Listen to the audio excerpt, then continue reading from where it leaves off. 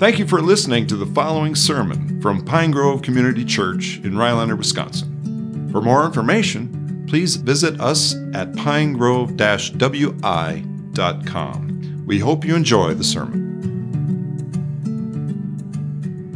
Galatians chapter 3.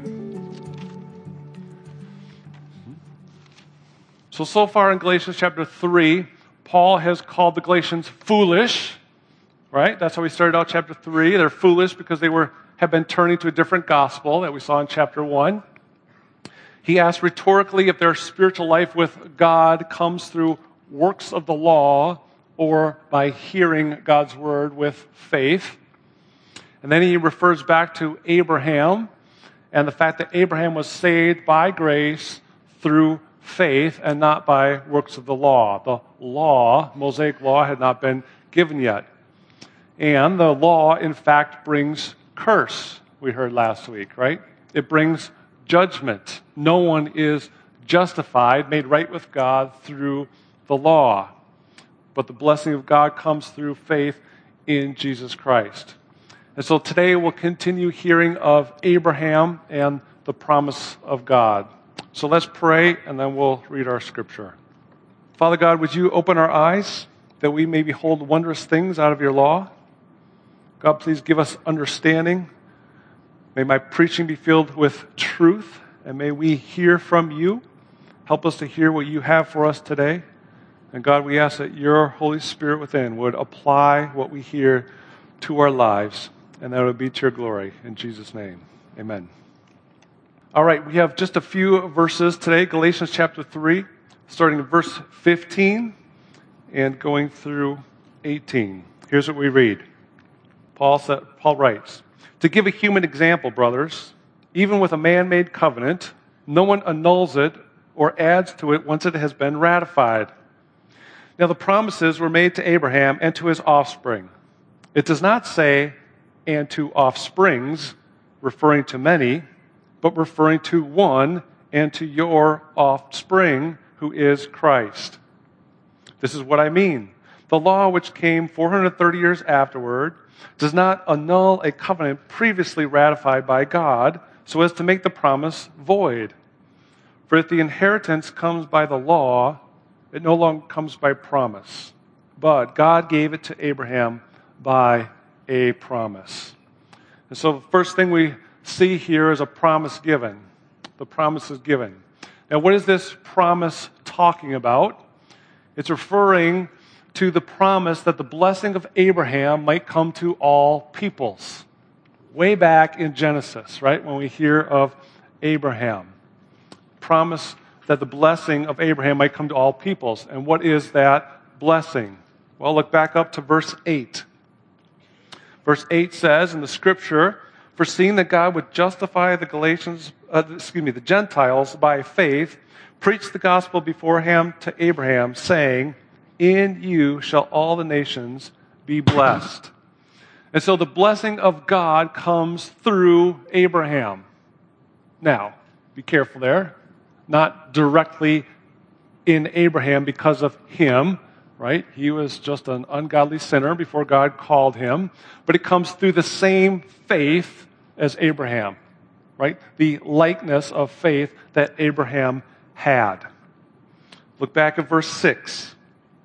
It says, "Just as Abraham believed God, and it was counted to him as righteousness."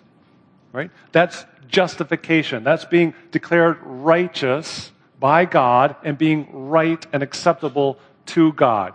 So Abraham believed God. That was his justification, right? And salvation is the same for us now. This is the blessing of God that comes through Christ, through the same faith as Abraham had. And so salvation comes in the same way.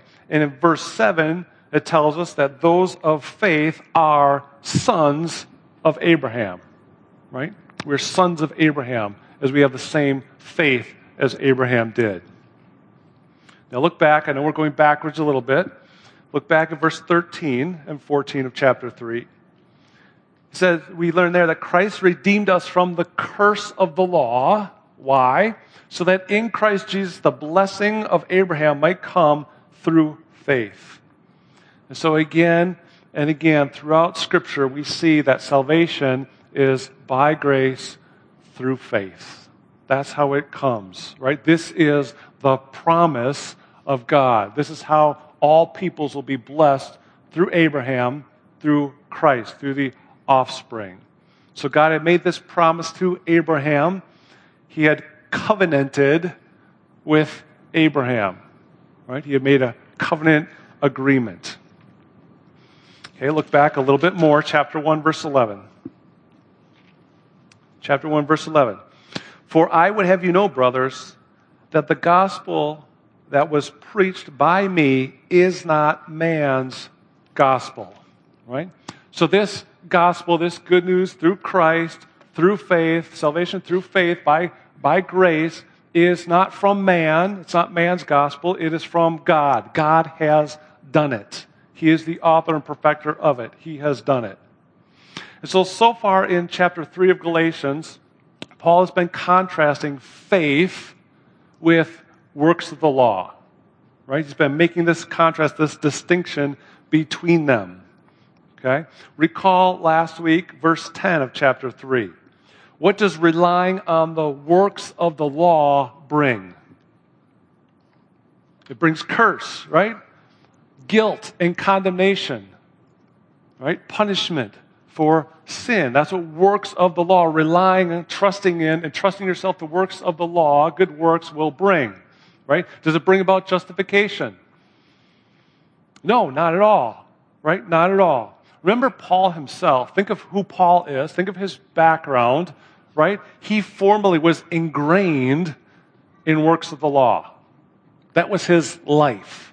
That was who he was. He was fully invested in that, right?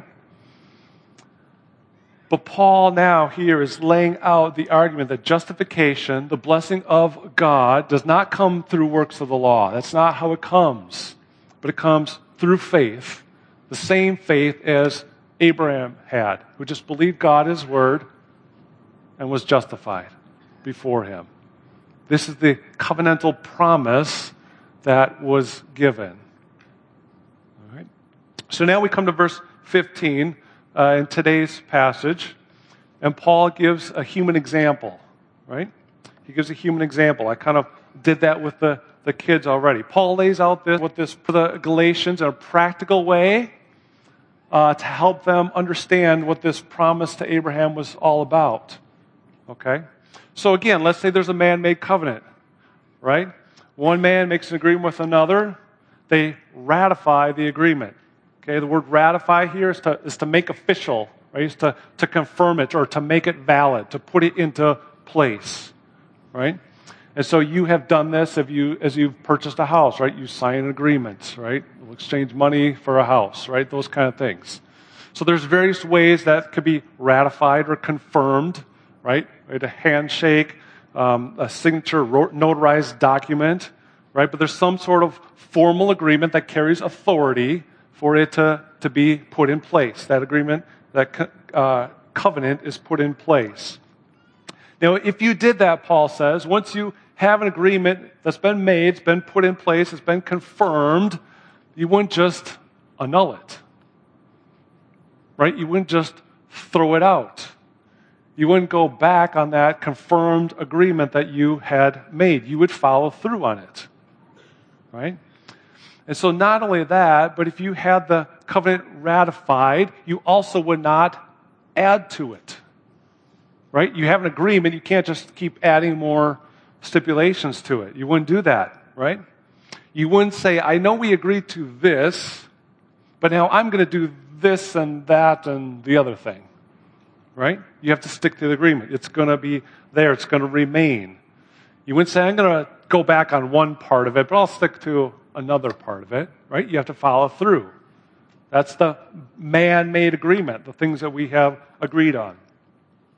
So everyone knows that once you agree with another person and somehow an official confirmation has been put forward, it's in place and needs to be followed through on, right? It can't be just set aside, can't be added to or changed for no reason. That's verse 15, right? That's what Paul is arguing here. If you have this man-made covenant agreement, you don't just change it for no reason, right? You stick to it. Okay? So this is the human example. And now Paul takes this example and he applies it to what's happening here. Okay? He applies it. In verse 16, okay, the promises were made by God. They were ratified. They were put in place. If you want to see that, go back to Genesis. Right? If you remember, God had Abraham take the animals, split them in half, walk down. Okay, that was their covenant-making process at the time. Okay, so the covenant was made and put in place. But this covenant here in verse 16 that we're talking about is different than the one in verse 15 that was man-made. How is it different? God was involved. Right? God is involved in this one. Okay? And so the example in verse 15 is just an example of what's happening here. Now we have the true, the important, the ultimate covenant that God has put in place. Right? And notice what is said here in verse 16. Paul does not say the promises were made with Abraham. What does he say? They were made to Abraham. Right? This wasn't a man and man covenant made. This wasn't a man and God covenant made. This was a God-made covenant. Right? Abraham had no part in deciding the terms of this covenant. Right? He didn't negotiate with God over the terms of it before they put it in place. God says, this is how it's going to be. This is the covenant I am making to you. Right? It wasn't made with him, it was made to him. So this is solely a God-made covenant. The promises are his. He owns them. He carries the weight of responsibility to follow through on it and to make sure that it happens, that it takes place. Right? He carries that weight of responsibility with it. Abraham is just along for the ride, so to speak. Right? He just continues his life, but God is the one holding on this covenant. He is the one who will carry it through. He implemented it without asking Abraham his thoughts. Right? And so this is a God-made covenant. This is the difference between the man-made in verse 15 example that helps us to understand a little bit more. Right? But God is God. Right? He does not go back on his word. So we know that it will happen. And so we see here that the promises were made to Abraham and to his offspring. Right? And Paul goes on to clarify that this offspring is singular. It is one. The one is Christ. Now, that should give you pause, right? But what about us? Aren't we his offspring? Aren't we sons of Abraham? Right? Yeah. So let's ask, how does that fit together? How does Jesus Christ fit here? What is the one offspring? What was Paul referring to? Well, I think there's probably three ways to see this. Number one, first, is that Jesus Christ was a descendant of Abraham. Right? Flip back, keep your place in Galatians, flip over to Matthew chapter 1, very beginning of the New Testament. Chapter 1, we see Matthew chapter 1, we see that Jesus is a descendant, an offspring of Abraham. So Matthew chapter 1, verse 1, the book of the genealogy of Jesus Christ, the son of David, the son of Abraham. Jump down to verse 17. Okay, so from there on, 2 through 16, we see all the lineage, right? And then verse 17.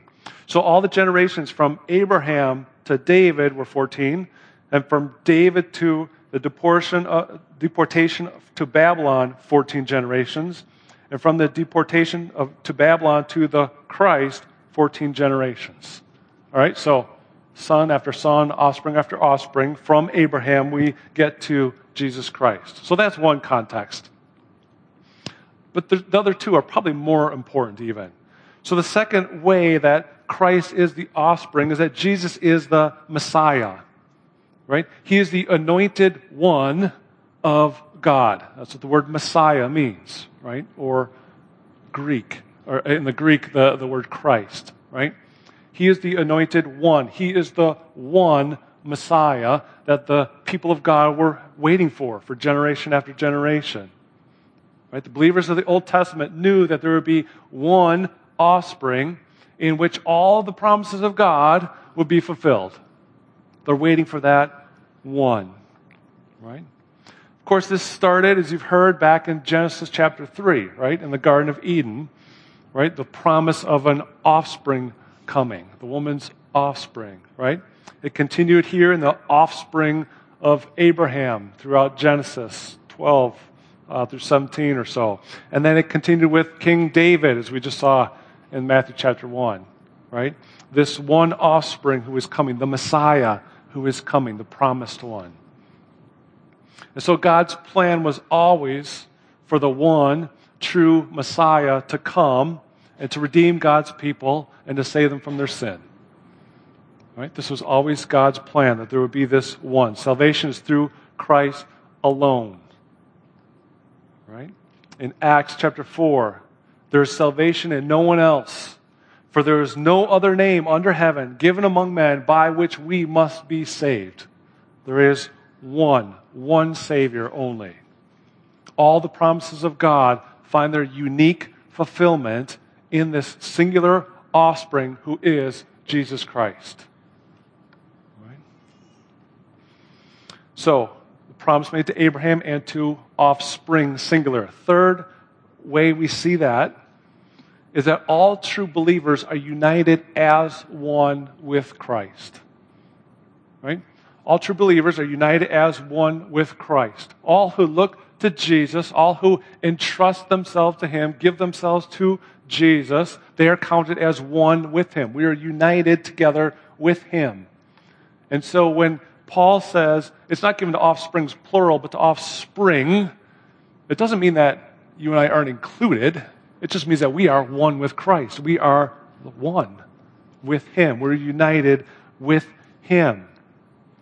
So the promises to this one offspring include all who are His. Right? We are one body in Christ. We are united. There's no division between Jesus the Messiah and His people. Right? We are one with Him. Look ahead in chapter 3 to verse 28. Here's what we read. There is neither Jew nor Greek. There is neither slave nor free. There is no male and female, for you are all one in Christ Jesus. And if you are Christ's, then you are Abraham's offspring, heirs according to promise. So you are included in this promise to the one offspring, right? Through faith in Christ. Promise is not just for Abraham and his immediate biological offspring, right? But it's made to all through the Messiah, through this one Christ. All who are united to the offspring, right? Are sons of Abraham. And all who are sons of Abraham are included in this promise of great blessing. Next thing, it's important for us to see the promise is securely in place. It's secure. Look at verse 17. This is what I mean, Paul says. The law which came 430 years afterwards. So that's a rough estimate of time between Abraham and the Mosaic law. Okay? The law does not annul a covenant previously ratified by God so as to make the promise void. Right? So God has made the promise. He has secured the covenant that He has made, and the law, which is added later, doesn't change that promise. Right? God's promise cannot be annulled or done away with just because He gives more commands. Right? Just as the example of the man-made covenant cannot be annulled, it can't just be thrown out. The promise that God gives cannot be canceled. Right? So understand, it's not that the promise all of a sudden is done because there's now law, there's commands, right?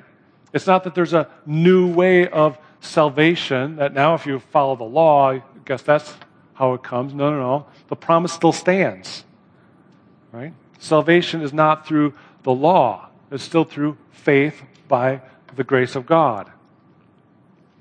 Right? The law that was added does not void the promise God made, the covenant promise that God made. Right? In the same way, God's promise cannot be changed or added to. Right? Salvation through faith still stands. It's not now salvation through faith plus works of the law. Right? It's not salvation through faith plus trying to be good enough for God to accept you. Right? It's not faith plus. It's not God's promise plus whatever work you can garnish up for God. Right? The law cannot add to or subtract from God's promise of salvation through faith. That was never its intent. Now, next week, we'll learn why the law was added, why it was given, moving ahead in Galatians chapter 3. All right? But it cannot here undo God's promise. All right? That's not what it was for. Look at chapter 2, verse 21. Paul says, I do not nullify the grace of God, for if righteousness were through the law, then Christ died for no purpose. But righteousness is not through the law. Jesus Christ did die for a purpose. And righteousness comes through faith in Christ Jesus, through this one promised offspring. The promise to Abraham is permanent, it is lasting, and it is eternal. This is God's way of salvation. So as we come to verse 18, we read of inheritance. Right? Verse 18. For if the inheritance comes by the law, it no longer comes by a promise. But God gave it to Abraham by a promise. So this inheritance is this blessing of God that we're hearing about. It is the justification by faith. It is the salvation through faith alone. And Paul says here, this is an either-or situation. Right? You see that? It's an either-or.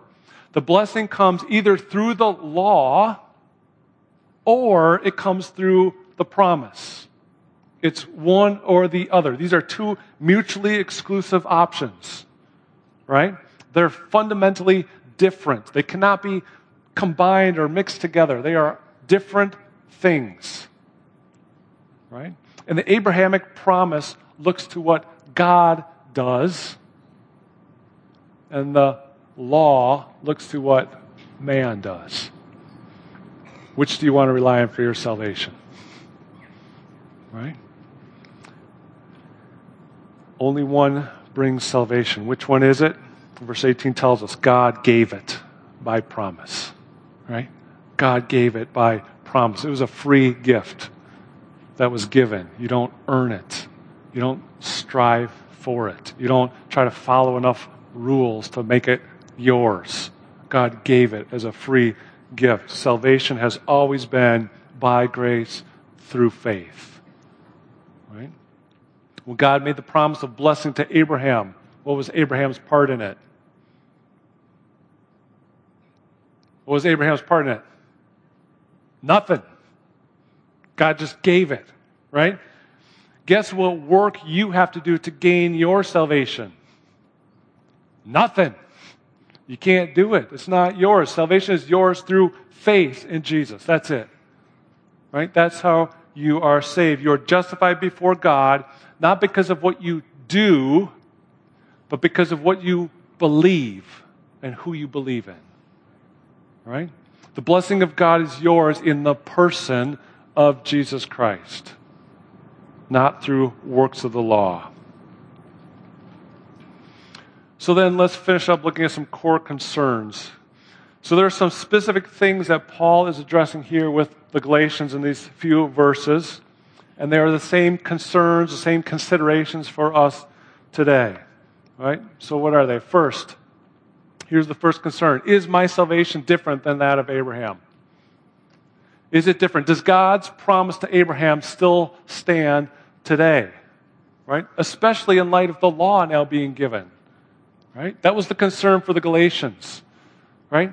Well, God gave the promise to Abraham, but now he gave commands to follow. So maybe the salvation now isn't through faith like it was for Abraham. Maybe now we have to work for it. That was their concern, right? That's a concern for us today. Look back at chapter 3, starting verse 5. Does he who supplies the Spirit to you and works miracles among you do so by works of the law or by hearing with faith, just as Abraham believed God and it was counted to him as righteousness? Right? So did the means of salvation and the blessing of God change once the law was given? Or is the blessing of God still through faith as it was for Abraham? Right? Those are the critical questions that are being put forward here. And so Paul here lays before the Galatians that salvation is by grace through faith. Right? Salvation is by grace through faith. God saved Abraham through promise, not through law, not through his obedience, right? But through faith. The way of salvation was the same for the Galatians, right? Salvation by faith, by grace through faith. The salvation is same for us today, right? Salvation is by grace through faith. It has always been that way, and it always will be that way. Keep your spot in Galatians and turn ahead to Ephesians chapter 2. Next book over, Ephesians chapter 2.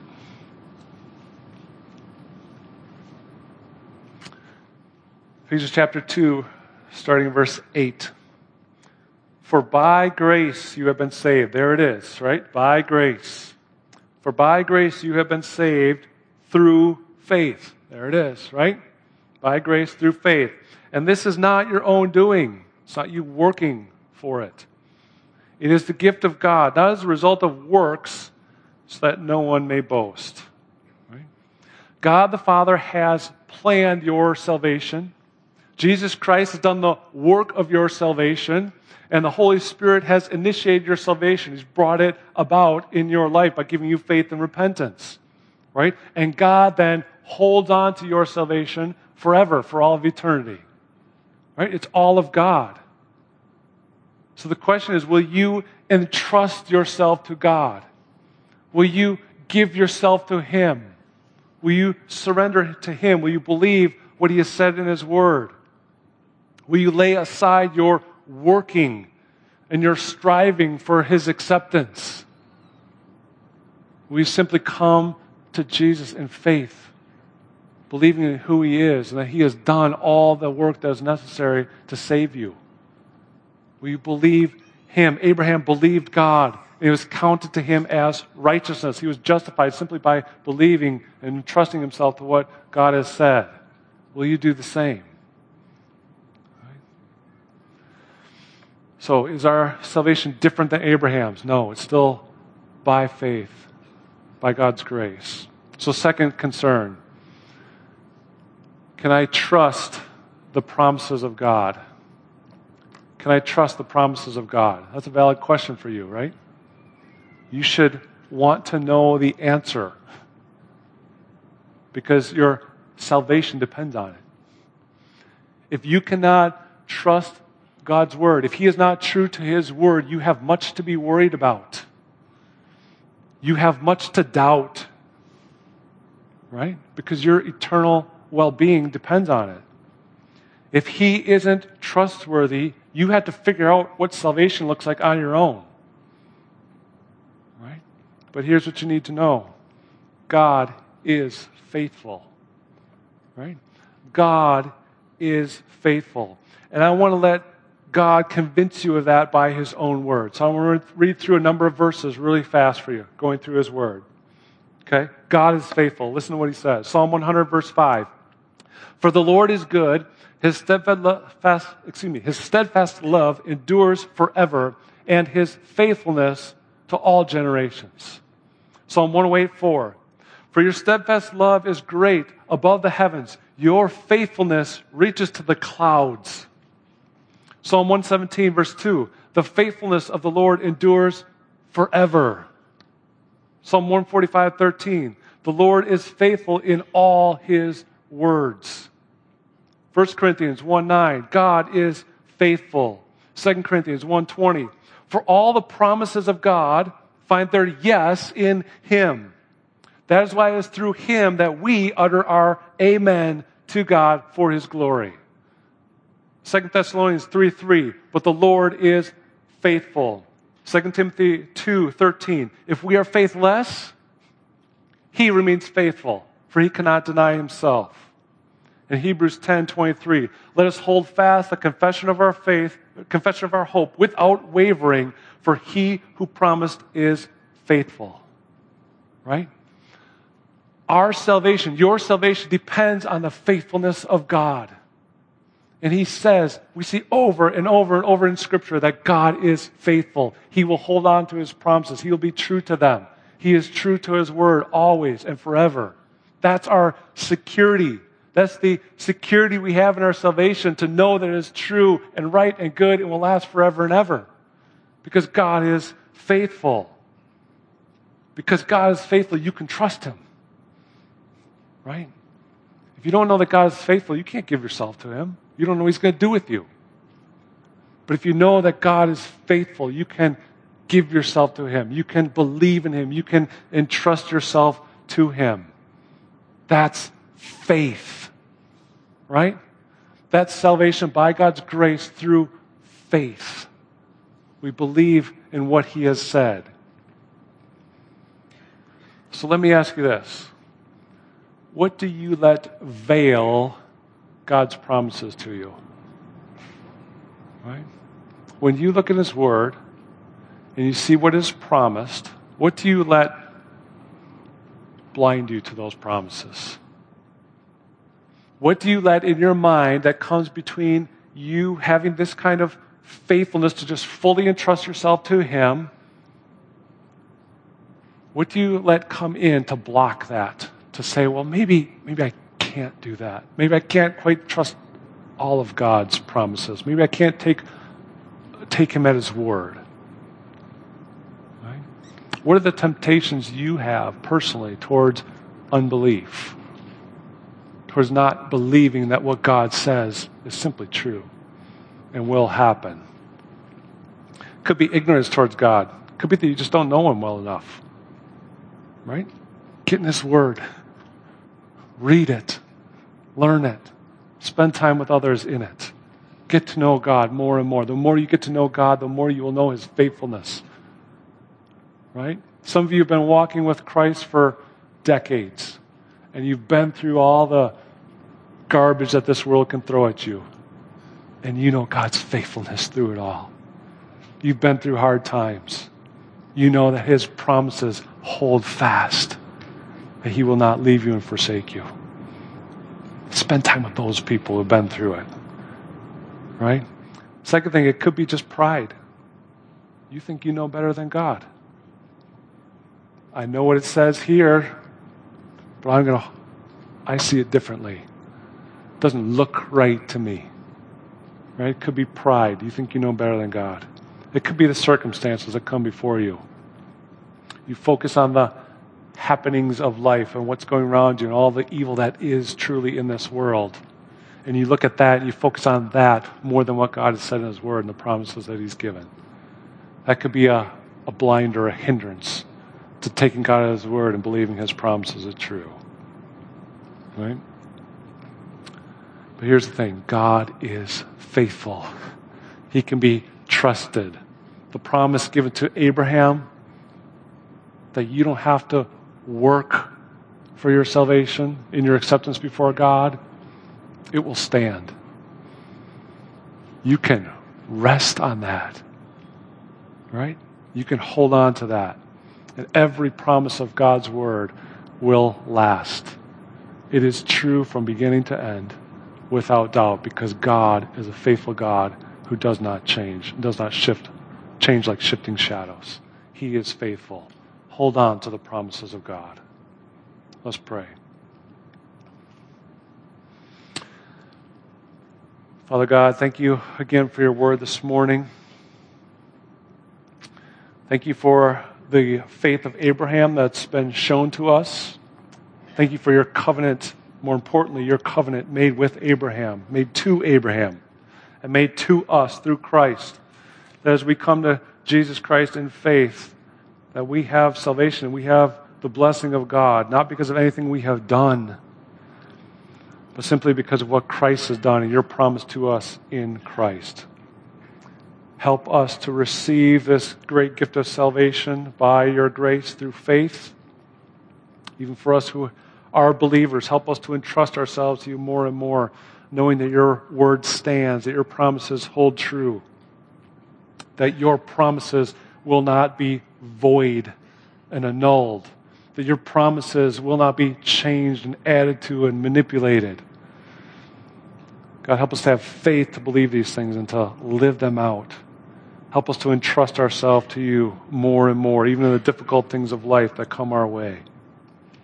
God, help us to rejoice greatly in this promise, this covenant that's made of the blessing to all peoples through Jesus Christ, the offspring. Help us to see that these blessings, this blessing of God is an eternal inheritance that is ours forever and ever and ever. Help us to look to that day.